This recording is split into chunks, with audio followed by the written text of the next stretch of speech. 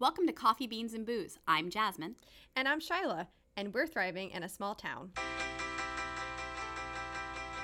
It's caffeinated Jasmine and drunk Shyla. It's time for coffee and booze. Clink. Good morning, Shyla. How are you doing today? I am fabulous. How are you? I'm up, I'm moving. I've got my coffee that has already burnt my tongue because that is my love-hate relationship with the Yeti cup, because I love that it keeps it hot, but it also keeps it so hot to begin with that my tongue is permanently burnt.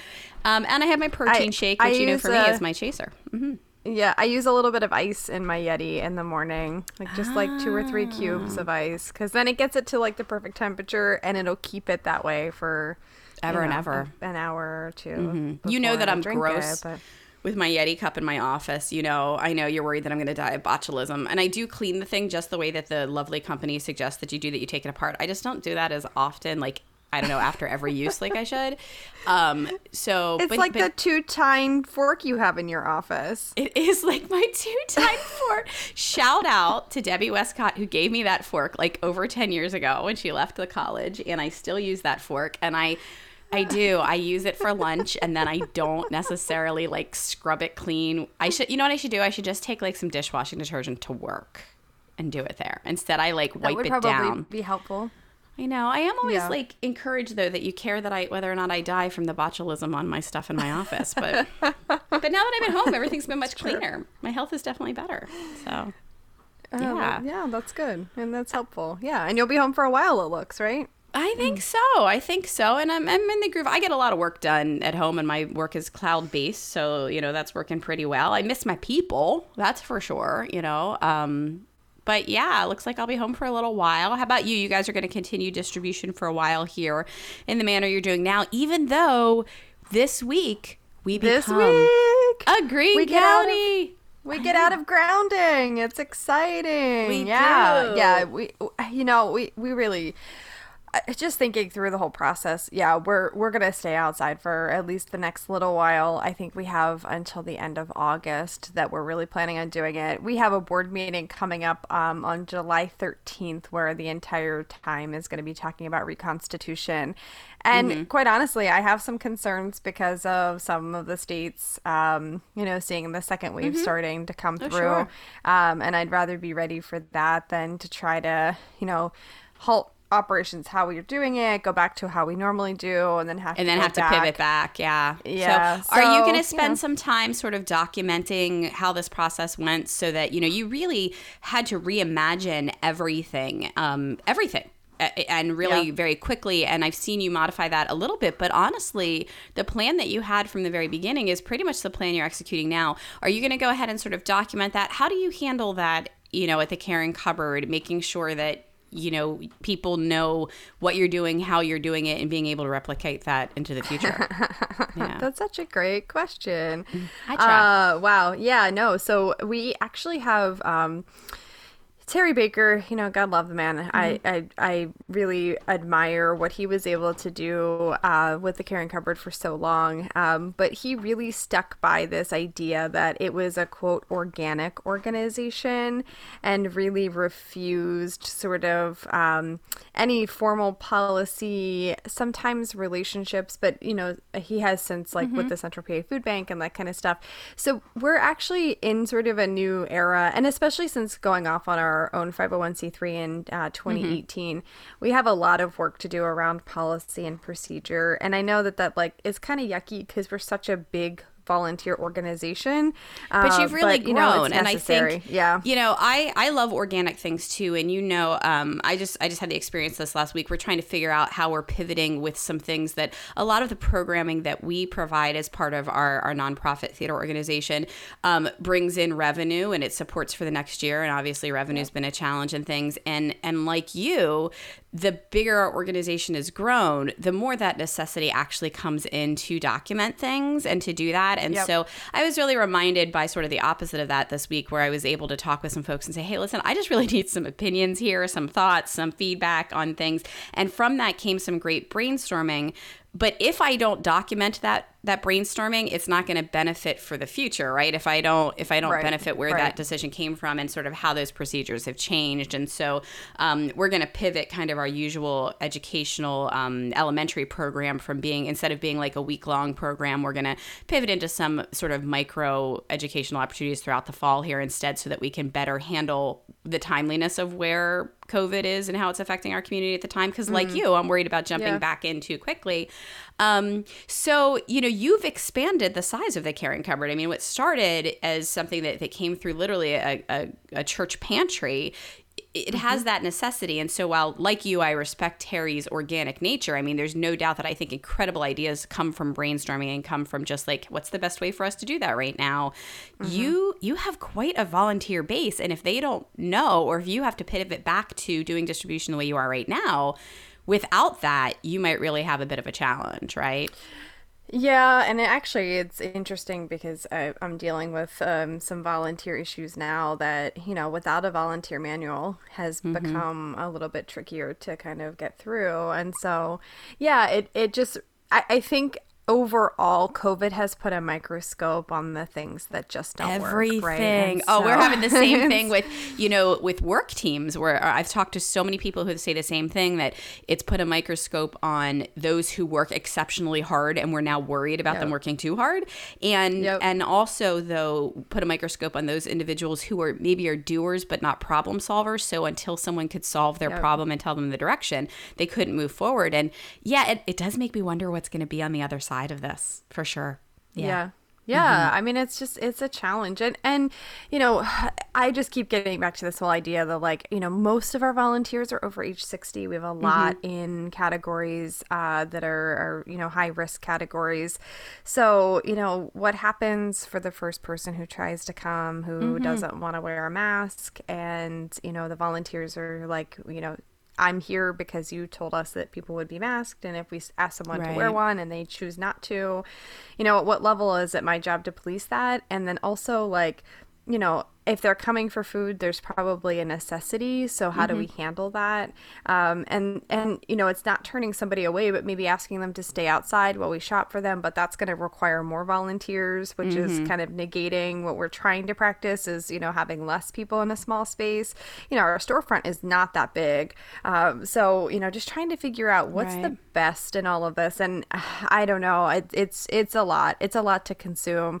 And hard to find time to look ahead at all. Really hard to find time. Yeah, and just being able to forecast appropriately. Right, like, yeah. I could think about all of the things that could go wrong, and maybe none of that will happen. But if I don't think through it and we don't come up with a plan, I feel like before, we were left so off guard with this whole thing. I just don't want to be in that position again, because those first few weeks I was like completely myopic. All I could think about was, like, how do we get food on the tables of people who need it? Well, totally. And I don't want to be stunned like that again. So yeah, so I think it's a process. FEMA actually has a really great resource for reconstitution planning.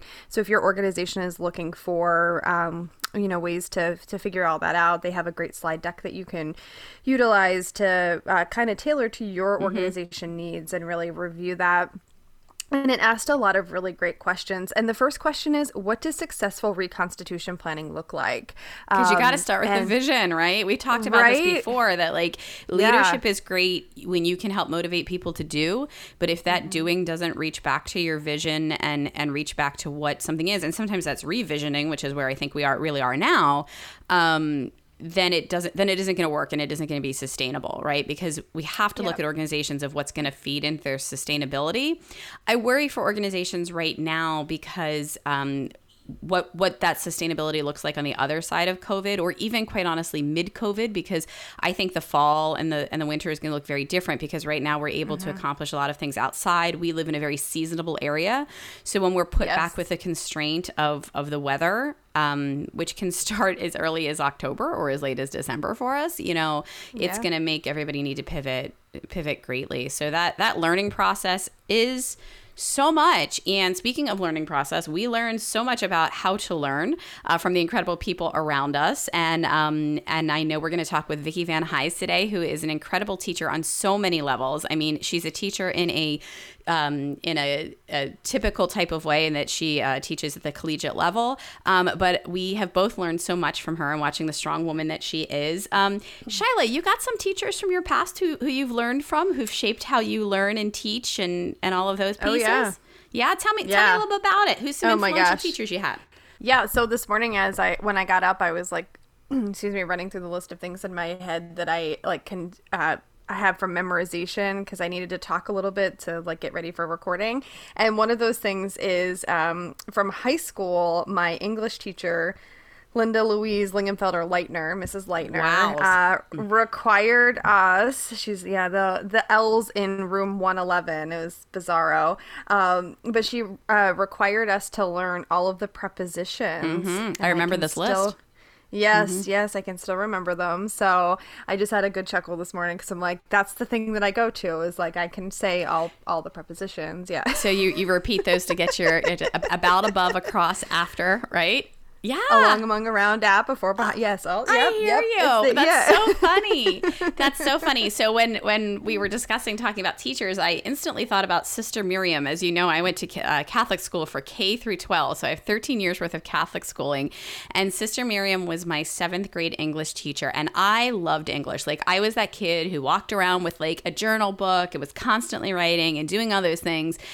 She also had us memorize those prepositions, of course. That was a big piece of that. Yeah. But I would be lying if I said Sister Miriam thought I was a good writer. I think she actually thought I was a terrible writer. I don't think she was wrong. I saw her years later, because I'm pretty sure I only got through that class with like maybe a B- or something. Like, she was a stickler for like things I can do well now, but I couldn't do well then, like diagramming sentences. And I don't think I had like the mental bandwidth at the time to like wrap my head around these things. But later, like, I became better at them, that kind of a deal. And I ran into her when I was like a freshman or sophomore in college, and she was like, what are you studying? And I was like, English. And I was like, I remembered that I hadn't done particularly great in her class, and I don't know if she did or not, but she was like, that's so exciting. And I kind of reminded her, and I was like, yeah, I'm not sure you thought I was a good writer, but I really appreciated. And it's interesting because I think her honesty of how I was actually kind of helped me be more driven in wanting to continue that path, kind of a deal. Yeah. Sure. So I had a great I had a great English honors 11 teacher. So I was like nerd kid, honors and AP classes, and we kind of all ran in the same group. And there were some things that like, I was good at. I was better than most of my peers in my class, but there were like, writing was not necessarily the thing that I was super great at compared to my peers. Sure. And, I remember Mrs. Clausen telling me like, you're not bad, you just have a lot of really good people around you, and if you look to them and kind of figure out what they're doing, and like you just keep building on it. And it was nice to have that honesty, right? Like it wasn't really like, oh, you're great, it's fine. No, like, look, these are some things that you can do, here's how you can improve what you're doing. And I think that in the end of all of that, having that foundation from Mrs. Leitner and then going on to other great teachers, that like, it's funny, my friends are like, even my husband is like, I didn't learn any of this stuff. Like, what's a dangling participial phrase? And I'm like, oh, we had to like, and gerund phrases and like all these things. And he's like, what is that? I don't even know that's a thing. Oh, completely. Yeah. But it is amazing how you learn from the teachers who are honest sometimes way more than the teachers who are just like, that's great, that's fine, kind of stuff. And it really did for me, that honesty that came. I had a college professor who was terribly honest with me. I got a really prestigious internship, and my professor said to me, that's really great and all, but if you don't spend some time cleaning up your writing, we're not going to allow you to do this, because I was representing them too, deal. Yeah. And at first I remember being very sort of taken aback by like, what, you can't just be happy and excited for me that I got this thing? And, and I got it based on my personality and skill, but my skill needed to match the personality, and they invested in me and helped me prepare for that. And they were like, but if you work with us for the next 3 months, you can do this. And that's exactly what happened. And that honesty taught me so much, even more than the, dangling participles and the prepositional phrases and what's objective and subjective. And I appreciate knowing all of those things, and I use them every day in my life. But the honesty of teachers, and I think both of us are almost honest to a fault sometimes, and sometimes our volunteers and the people we work with appreciate that. I know my family does not always appreciate my honesty. Yeah. Do you ever struggle with that? You got troubles with that?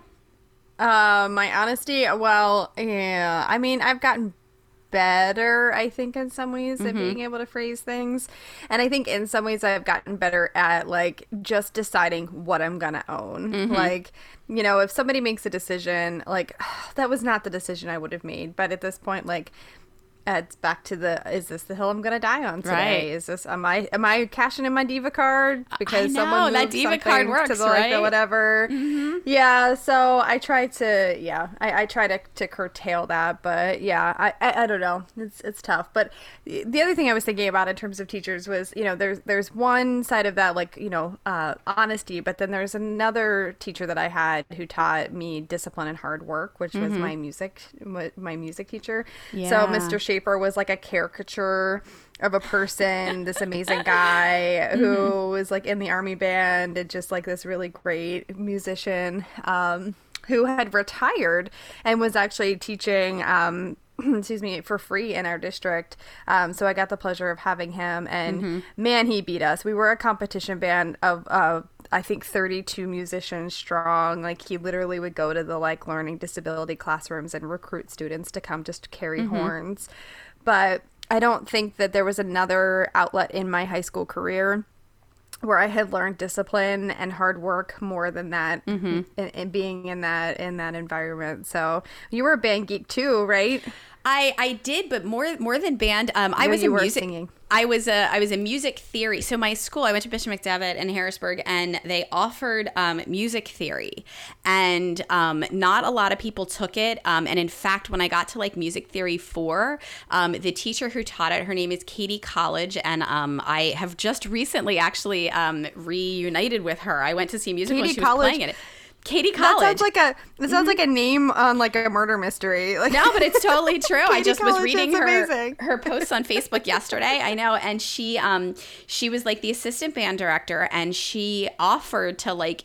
I was the only person in music theory 4. Like, I was it. And so I would go, and I'm pretty sure it was like her planning period, and I didn't think anything of it at the time. Like, I didn't think about this then. I was like, oh, Mrs. College teaches this at such and such time. But I'm pretty sure she took that on as like sure, I'll take her. Just keep, she's got this love and she does this thing. And so music theory became this huge thing where like I got to dissect, and you know me, I love to dissect things and take them apart and see why they work. And I'm that kid. And she really produced that environment. But yeah, while I was in band, I was in like concert band. I didn't do marching band. That was a lot of work, and I don't think I was into that so much. But I was a singing kid. Sister Patricia Ann, where I met my very best friends. She had a choir, and we had chamber choir, which was sort of like the elite choir, and I did all of those things. And then, of course, I did the musical program with Mr. Brixius and Mrs. Shea. And you talk about discipline and expectations. The discipline in Catholic school for me never came from like a harsh, mean place. It just came from a high expectation place, which is probably why, that's kind of how I run my land. Like, I start every project or every rehearsal, whatever it happened, any project in my life, and I say, what are all of our expectations? Because I really believe that if you don't understand each other's expectations and where your end goal is, you'll never be able to get there as a group ever. And I bet that comes from those strong teachers who did that. And like I said, that discipline didn't come from like a mean place, like you were going to get yelled at. I really wasn't in environments where people yelled a lot at all. But the expectation was there, and if you didn't meet your expectations, someone else was going to meet that expectation. Came from that. So Do you struggle ever with that piece? I mean, were there expectations there, and you knew you had to meet them, and Yeah, well, like from the band perspective, like, Mr. Schaefer, there was definitely just like there was no question. You signed up for band first period. You came during your lunch period to play. You went after school. Like during fall and when our season was kicking up, we were practicing for like 5-6 hours a day. I've seen that the was just the tapes. expectation. That's just, that's just what you do. Like, that's just how it was.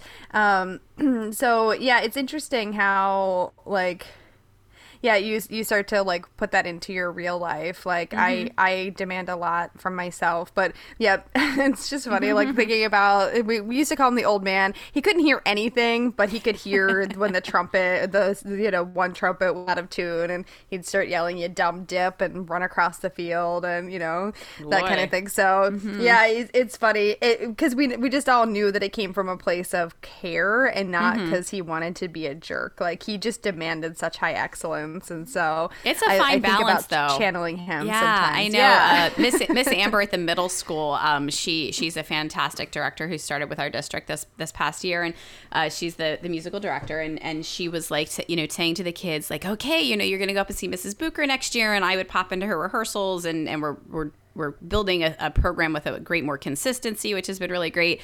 And she had a student say to her, I don't know if I'm going to go be part of the high school, piece. Mrs. Booker can be strict. And it's funny because my high school kids really laughed at that, because they were like, if you think strict just means like, I don't know, do your part so you have time for the fun, well, then that is strict. Like, because I'm a firm believer in that. Like, let's work hard so we can party hard and celebrate your incredible accomplishments, Yeah, absolutely. But I also respected it and thought, I'm also proud of having a program that volunteers know there's a high expectation of what we do for our community. The students know there's a high expectation of what they're going to produce, and they all get to be a part of something so exciting like that. So because on the other side of that, like when you're a student doing it, you're like, man, this is so much, and is it worth it? But then on the other side of that, like, I'm still really proud of what we were able to accomplish in our competition band seasons, and the friendships that we have and continue to have as a result of that. And when you achieve something at such a high level, it makes a difference for you, and it's something that follows you. And so I think you're creating those memories for your students in those moments. They're like, oh, and you can see that too, like for your students who are like, I don't know if I'm coming back next year. Like they'll say that at the end of the season, and then they're always first in line. And then they come back and they're like, because it's like this thing, like the memory gets built around it. That's like, we did this incredible thing in the moment. It's hard work. Like your technique is brutal. Like it's brutal for everybody. It's not. So it's fun. And you have such great kids. I do have great kids. It's funny. I have a kid who was on academic probation for a week. He was a good kid. He just got like behind on work. Like it's not as if, but I'm a real stickler. I'm like, you are student performers. Your job is to be a student first, to be a performer, and to learn the planning that comes in life to be able to balance both. And I will help you with that. Like I've helped kids with tutoring. I have, helped them. I set up a study hall during Tech Week so that schoolwork doesn't get behind. Like it's very important to me. And I had a student who said, Mrs. Booker, I got all the work in, can I come back to rehearsal? And I'm like, no, you're out for a whole week. That's the way this works. You know the rules. And every single day he sent me a message about how he would never let that happen again, because he was so upset that he missed it. He would send me a message that would say, like, I know I can't be there, but I want you to know I'm home practicing my steps. And he would send me a recording of him doing it. And then he'd be like, and I want you to know I learned the lyrics to this song, and he just, I think that expectation was clear from the start, but then having that actually like come true and be a thing, I swear that kid is never going to let his grades go anywhere low ever again. And I said to him, it's about learning the balance of these things. Like we're not just teaching the theater techniques and the skills in those pieces, but the skills of planning, balancing, what you can handle, when you have to say you can't handle something, when someone else is handling it better than you, which is a lot of times things that happen, like you said, looking at your peers around you and seeing that you can't spend your life comparing to them. You also can say, okay, they might be excelling in this, and what can I learn? Just like you said, what can I learn from the people around me is really smart too, right? Yeah. It's tough, yeah. And high school, like, it's such a delicate time for, like, exploring, letting people down, because invariably we're going to let people down all the time, right? And so, having that experience with somebody like you who's willing to say, yeah, you screwed up, but, but it's not screwing up. It's the how you deal with it. I've always been we have to create a world where we can make mistakes. We have to create a world where we take a misstep. It has to be about then thinking, though, about how you move forward, what comes next after. And I used to say that to my kids all the time. I'd be like, listen, the mistake, the thing happens. It's how you deal with it afterwards. What responsibility do you take? Can you make it better? What if sometimes you can't make things better. Sometimes you can't right them, but how do you do what's best for the overall, and how do you move forward in a healthy way? And sometimes that's the bigger thing, right? That's the bigger lesson that you can learn. So, yeah. Speaking of lessons learned, our friend Vicki Van Hise is I have learned more lessons than she could ever possibly know. If I talk about it too much, I'm literally going to get teary. One of the biggest things I learned from Vicki very early on was how to be a confident, strong woman. I was blessed to grow up with really strong women around me. My mom is a force. My grandmother's a force, just really strong people. But really being confident in where you should put those efforts is something that I've learned so wonderfully from the women around me. How about you, Shyla? Did you grow up with lots of strong female role models going on there? I think I found strong women role models in various places, and all of them for various reasons. I think there was strength in lots of women in my life, but yeah. And sometimes strong doesn't always mean it's exactly the right. Yeah. Sometimes we learn because we're like, wow, they were a force. That is how I've always talked about the women in my family. They're like a force. Sometimes that force was used for good. Sometimes that force was not. Yeah. So forces for good. I think Vicki Van Hise, for forever since I've known her, has demonstrated such a force for good, and so we're excited to have her on our show today. She is such a wonderful asset to our community. And has, oh my gosh, she was just so great, and I'm excited to share her words with you. So here we go.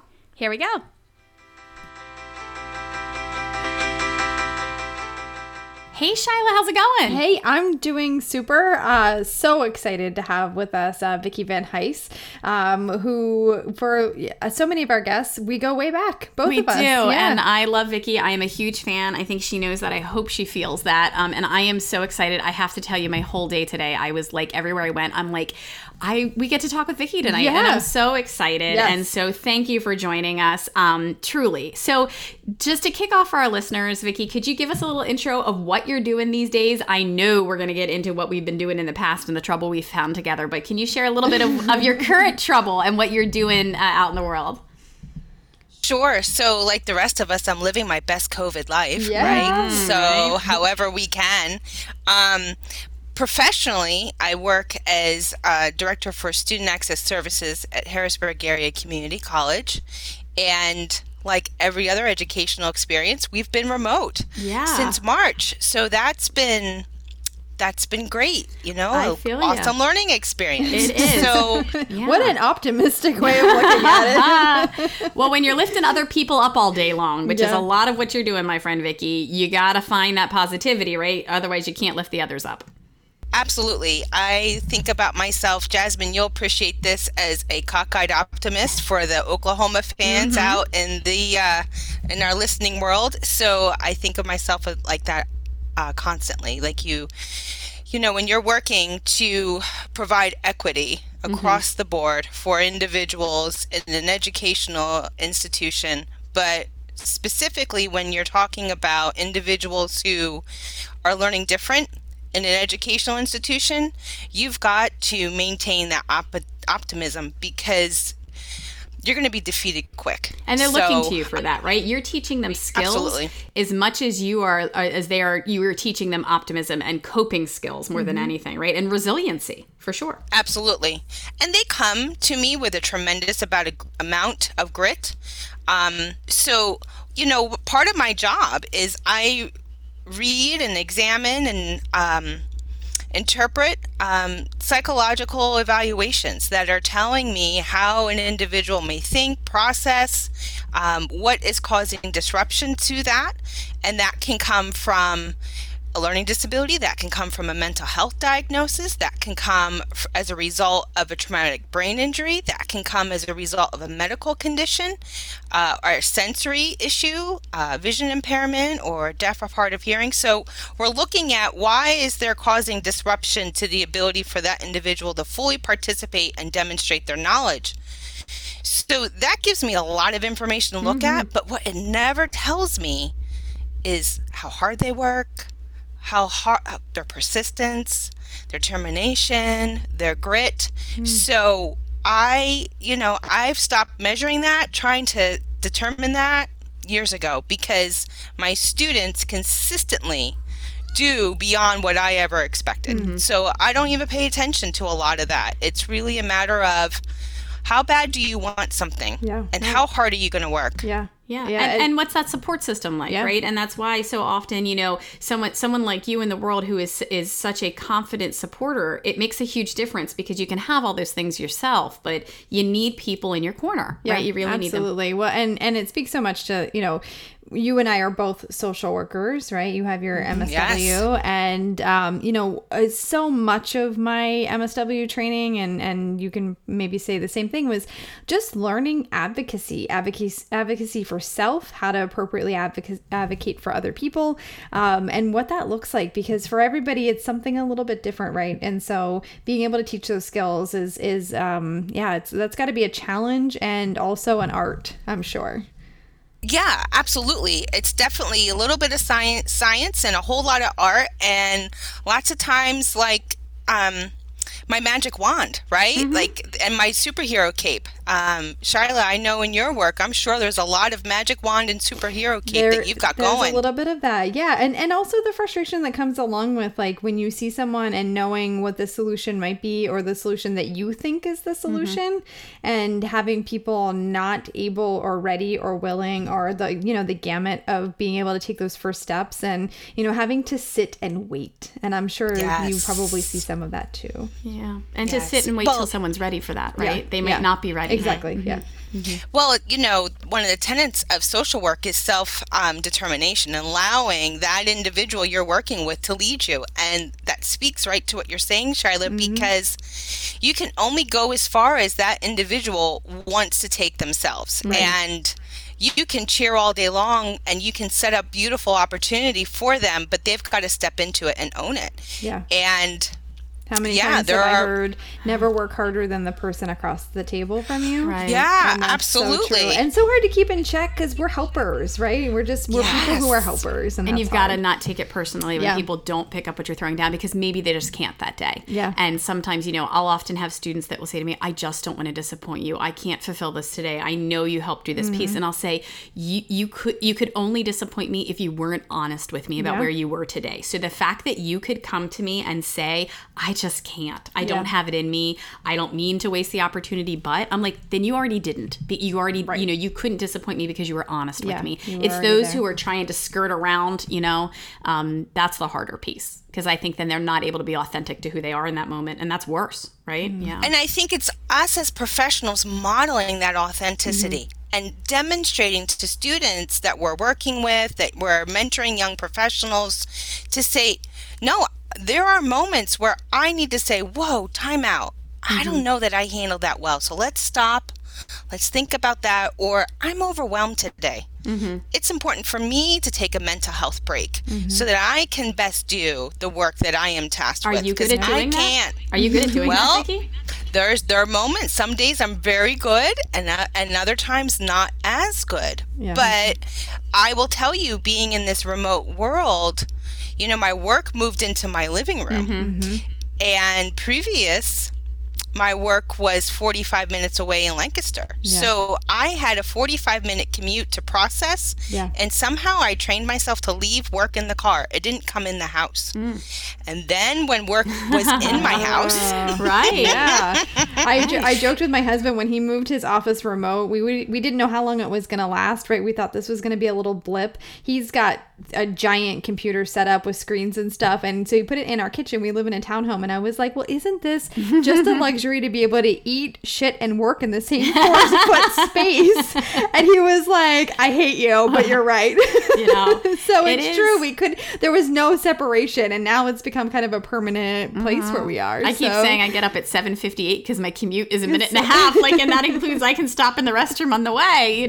I'm trying to remind myself that clearly this is so unbelievably stressful and so much. But there are perks of it. I mean, I worked outside yesterday, and for me, you know me, Vicki, I'm not really good at the self-care piece. I'm not good at putting a barrier in. Even if I physically put myself someplace or cancel something or say no, my mind is still thinking about it. And yesterday I was like, I'm going to sit outside and I'm going to make myself listen to the birds, and I'm going to, because it's tough. And I worry, Vicki, I was talking earlier today with Shyla about how excited I was to talk with you, because you've taught me so much about confidence. Like, I don't even think you realize how much I think of you in my life. And I'm like, wait a minute, Vicki Van Heist would say, get it together. Like, this is not how this is going to be, because you're so confident. And I want to talk about that in a little bit. But I think too, you're reminding me that I need to be a good example to my students. And when they're worried they'll disappoint me, it's probably because I don't let myself disappoint my own self, and I'm not illustrating it well. So thank you, as always, for that. Yeah. Well, I think,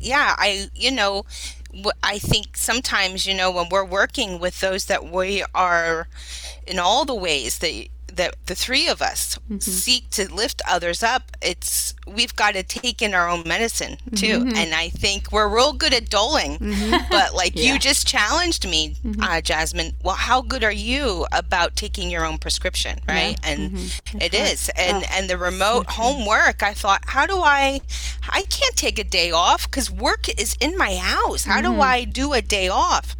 No, you can. You can unplug. You can set up your auto out of office reply, and you can put a voicemail on your phone, and you can package up that laptop and say, I will see you in 3 days, because it's important, because we will exhaust ourselves if we don't. Absolutely. Yeah. I learned a big lesson in seeking and receiving help, back in 2011, our house flooded, and when we lived in Pine Grove. And before that, I never really thought about the concept of receiving help and being okay with that. I was just always the person who helped. And then I found myself in a position of having to receive that, and how very difficult that was. I was 16 weeks pregnant. There were a lot of mitigating factors. And in the end of that, I felt like it made me a much better practitioner, because I realized, how to people, accept the help. People aren't standing in line at the Care and Cupboard because they think that it's fun or it's sport.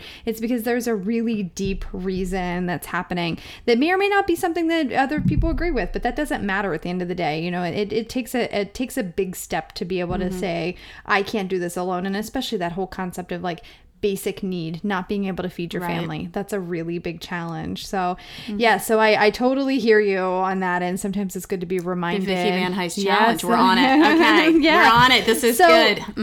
What I'm really interested to know is, how much education do you do with the professors and other professionals at HACC? And how is that received? And in this COVID time, because I'm sure there's a really big difference between, accessibility and internet and what students are able to do. And, I'm sure you have a population of students who are couch surfers, or maybe they don't have stable living or stable food intake, or all those things. So that's a big question. That was bad question stacking, which is not okay in social work lab. She's so smart, she can handle it. She can handle it. But that's okay, because I am the queen of question stacking, so I can sift right through. I think we see, especially right now, as we turn on our televisions, the bright spotlight that COVID shone on the lack of safety nets and programs within our country. And certainly, when we look at a population such as individuals with disabilities, we know that they fall even more so into that population that is caught without safety net. So yes, I had students who found themselves homeless. I've had students who, we went remote and we don't have hotspot. How do we get you a hotspot? How do we get you a laptop? How do we equip you to do remote? And I really have to salute the tech team at HACC. They just went above and beyond. And if there was a student need technology related, we delivered it to them. If it was a laptop, if it was a remote hotspot, if it was a tremendous rollout, and as well as to faculty and staff, because I have for myself, I'm a single individual. I had a laptop, but all of a sudden, everybody was home with their families. And I had professionals who work alongside me who said, I have one laptop for our house, and now it's my 3 kids, myself and my husband, and we all got to huddle around one laptop to do the work. How are we going to make this work? So that piece. And then there's the technology piece and remote learning and being remote and what that does. It heightens and I always the say impact that of mental illness. Yeah, I always say that technology, I teach educational technology to all of the education majors at LVC. And one of the things I remind them of is, like, I will teach you where to click and what to do and all those pieces. But what more than anything, I want to teach you how technology makes people feel. It can provide you with the greatest confidence and satisfaction, or it can make you feel so intellectually deficient if you can't do something you feel other people can do. And it has such a way of polarizing people. It's one of the first things people say all the time. Oh, are you good with technology? Yeah. Well, that's a really loaded, crazy thing. It reminds me of like when I was a teenager and people were like, can you drive a stick shift? Because it was sort of this thing. And it has such this way of making you feel confident or not. And we need students to feel, and faculty to feel, confident when they're creating these environments of learning from both sides, right? And so I'm sure you're seeing that with students who are also already concerned with their abilities to learn for so many of the reasons that you listed, right? Right. And so, as a community college, we have a great diversity in age. So we have individuals who, Natives left to the workforce for one technology, sure, those that's who right. aren't. And all of a sudden, I signed up for a face-to-face class and now I'm thrown in a remote world and this doesn't work for me. I don't know how to do. We use Desire to Learn as our learning management software. So, I never worked with that before, or our faculty, I never worked with that before. So back to one of Charlotte's original questions, what kind of training do we do? So, we really try to get out in front of this as much as possible to remind faculty, hey, accommodations still are in effect if we go remote and what that looks like. And we found quickly that within our work in student access services, we also had to pivot in regards to, well, that accommodation isn't going to work anymore. So how do we think about another accommodation for you? Right. For example, students who rely upon paper pencil testing. Well, now everything is remote testing. For some of our students, they were using paper pencil because to work on a computer screen was a challenge for them for vision issues. There was the glare, it was divergence, the words blurring, moving around the screen. So what do? Well, now we're going to read, so that was a tech challenge. How many Zoom sessions can you get going to be able to have somebody else monitor the test situation, for myself to come in and read the test, and then for the student to actually input their answers, right? So how many devices can you get going? So, we were learning on the fly. I was going to say, and then no time to figure it out. I'm a big test something before you roll it out because I don't want to complicate things. This didn't allow for that, right? And I'm sure you had the same thing. And so it really puts those problem-solving skills to test for sure. Yeah. And, students are anxious, but faculty are anxious as well. And while my work is what I think most people assume is to support students, I'm also there to support faculty as well and help them problem solve. How do we answer this accommodation question?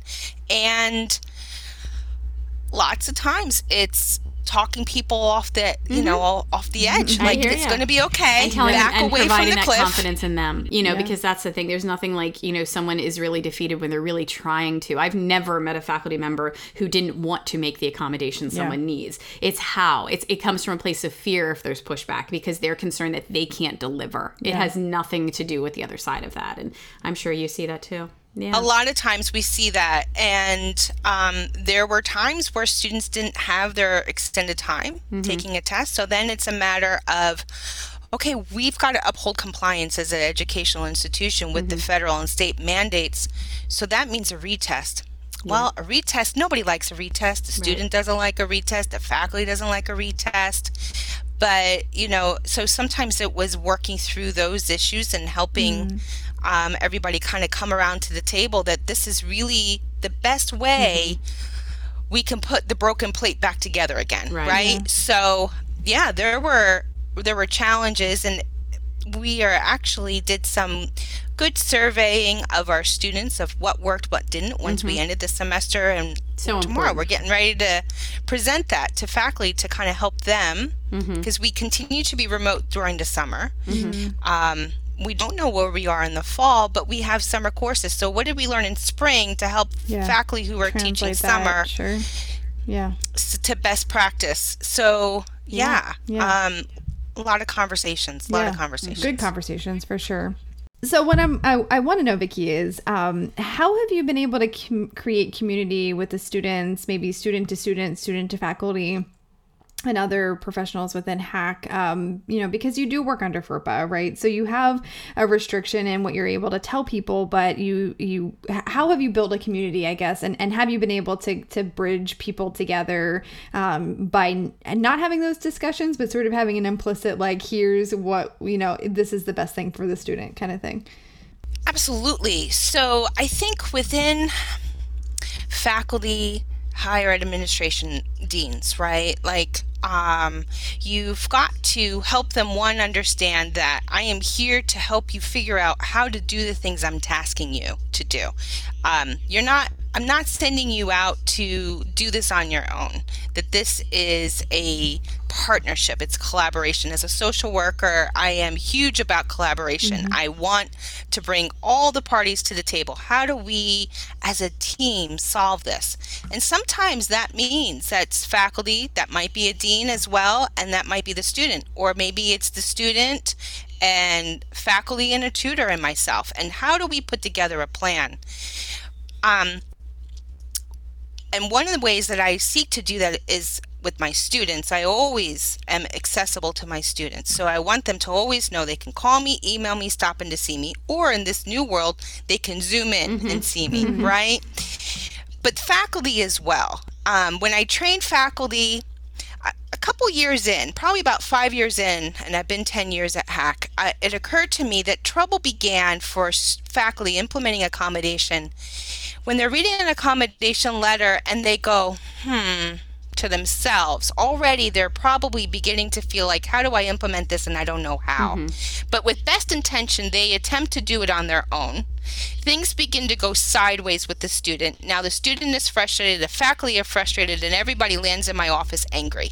So I figured quickly that what I wanted to communicate to faculty, and I think humor is a great tool, and I use it every chance I get. Say that. That's a Shiloh. Yeah, it is. Yeah, humor is a good thing. Yes, for sure. It is. So when I work with faculty now, I found a red child's flip phone, and it sort of like is a big brick, back when, for those that remember the brick flip phones when they first came out. The razors. So it's this big, big chunky, and it was really chunky. Yeah, right. That's right, Jasmine. So they were super chunky, right? So I pull that out when I'm talking to faculty, and they now ask me, do you have the red phone? Do you got the red phone for this training? Because I love it when you pull out the red phone. But really what I'm helping them understand is when you get that letter and you go, I don't know how to do this, that's when you pick up that red phone and go, Vicki, how do we do this, right? So that's how we build community. And how do we then help everybody feel comfortable in that conversation and supported? And one, it's just letting everyone know they're going to be heard, that there is space for you here. Student, faculty, there's space here for you. And we're going to talk about what you need to be successful, because very often, especially students coming up through K through 12 with an IEP, special education, they don't talk a lot about what they need to be successful, their strengths. They hear a lot about what didn't go well, or what the deficits were. So we frame the conversation in that respect. And then everybody can buy into that, because faculty get excited about doing something that's going to be a strength building experience. Students get excited about that. Deans love it because they think, we resolved this and it's moved off my plate. And, everybody, sort of moves off into the sunset. So it's about helping students, one, understand away from faculty. One, helping them understand what their diagnosis means and helping them to integrate that into themselves just as much as we integrate about ourselves that Jasmine has brown eyes and Shyla's are blue and mine are brown. Like, we don't have an issue with that. So that helping them understand, it's just another piece of you. It is not all of you. It's a piece of you. Well, you started this conversation about things being equitable. And I heard you say that because, and knowing you, that is such a tenet and a pillar of who you are. I have never seen you address one person different than another or not look for a way that you can not only be a bystander to watching their equity, but be a participant in making sure they are. Where did that desire come from in your life? That doesn't all of a sudden poof over a person's head one day. Where did that desire for community of equity come from? Well, I will tell you that came from my experience of having an IEP. I was identified in first grade of having a learning disability. It was a learning disability in math. I had an IEP all the way through from first grade through 12th grade. And when I teach students about disability, when I teach students about disability rights, because I teach a course at HACC that is for high school students trying to think, is college for me? We talk about disability rights. When I teach a course at Lebanon Valley College about inclusivity, we talk about disability rights. And I just so happened to be born at the perfect time. So special education law came in 75. I hit kindergarten in 1977. Yay me, right? I graduated high school in 1990. Americans with Disability Act was enacted then. Yay me. So while I was in college, they were still trying to figure out how to implement it. There were pieces there that allowed me to be successful in college. So I think that's where it comes from, that I've experienced what it feels like to be asked to leave the table. You don't have a place here, and we need you to sit over there. In the other group.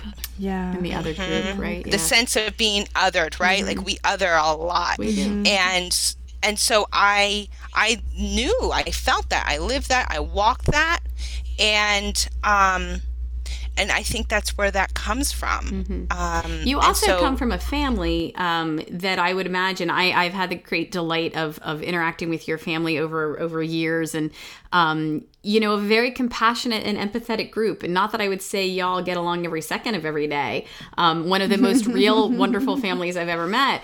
But I would imagine that empathy and compassion came from your parents and translated down to a household of you and your sisters. Yes? Absolutely, yeah. I'm the oldest of 3 girls, and it is a competitive household. To your point, Jasmine, like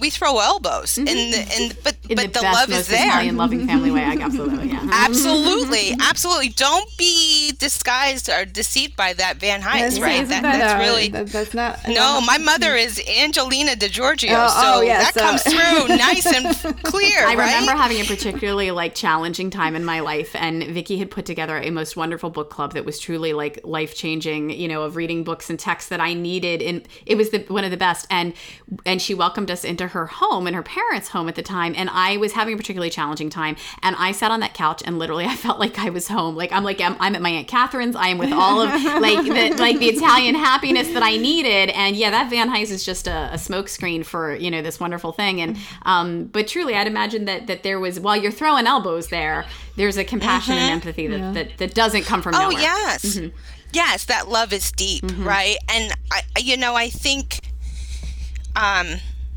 those who have been raised in households, like the Italians function that way, the Jewish function that way, Hispanics and Latin cultures function that way. We're going to call it out, but we're calling it out in love. And so there's this transparency to the emotion. It doesn't feel... And a confidence that comes in knowing you'll be heard with that emotion, right? You are one of the most confident people I know. And where does that confidence come from? Where does that come from? My goodness. I don't know. I guess, I think my sisters and I were just talking about this. We had an opportunity to finally gather a couple weeks ago outside, socially distanced, of course. But we talk about this all the time. My mother, who is a dynamic woman, she is she is a tough cookie. So, being raised by my mother, I don't shrink from much. And because she just expected a lot of us, and she just laid it out there, and things weren't sugar coated. And so people will be amazed at me and like, I can't believe you just handled that the way you did. And I'm like, oh, you don't know where I came from. So, Vicki, at the end of every interview, we ask 3 questions. Are you ready? I feel like I'm a game show host. I know. I love it. It's my ultimate dream. Okay. So the first one I get to represent because I'm the coffee beans in this relationship. And so my question for you is, what is your favorite coffee beverage? If I'm not having drip coffee at home, I think it would be at Starbucks, a grande iced white chocolate mocha. I love a good white chocolate mocha. That does sound good. And So it's perfect this time of year. yeah, that's true. So my question for you, Vicki, as I represent the booze side, what is your favorite adult beverage? I'm a mixed drink girl. So, and Jasmine and Charlie, you both know I'm a big foodie as well. So I go seasonally. So now we're coming into the vodka gin season. So vodka gin drinks are on the menu. Tito's, right? Do you have a Tito's? Should we share with everyone that we're literally all 3 of us independently are drinking Tito's and cranberry tonight? Yes. Do you have a preferred gin brand? We've been asking this of people. Oh, well, I enjoy Hendrix. Okay, that one has been brought up. Well, hopefully soon enough we can get together for such a thing in person, which would be amazing. But we'll until then we'll keep relying on the technology, right? Yes. Yeah. So our last question, I'm going to punt here to Jasmine. Kind of encapsulates our whole reason for being here, right? For being Coffee Beans and Booze. So go ahead. Take so our final question is, what's your passion, Vicki? What lights your fire? I think what lights my fire is conversation with individuals where they begin to crystallize how they're going to move forward, right? Like no matter what that is, and that can be a conversation with a friend, a family member, it can be a professional conversation. But when somebody all of a sudden has that breakthrough moment and they go, oh my gosh, now I know my next step. And to be able to partner with that and foster that, I just think that is just the best thing ever. That's awesome. That is amazing. Yeah. And you are amazing. And I can't thank you enough for being in our lives, for being in the lives of so many that you make such a difference in our community. And please know it is seen and we are so thankful for it and really appreciate your time today. Absolutely. So. Thank you. You were so wonderful. Thank you. Thanks for listening. I'm Shyla. And I'm Jasmine. And we're thriving in a small town. It's Kevin and Jasmine and Drunk Shyla. It's time for coffee and booze. Clink.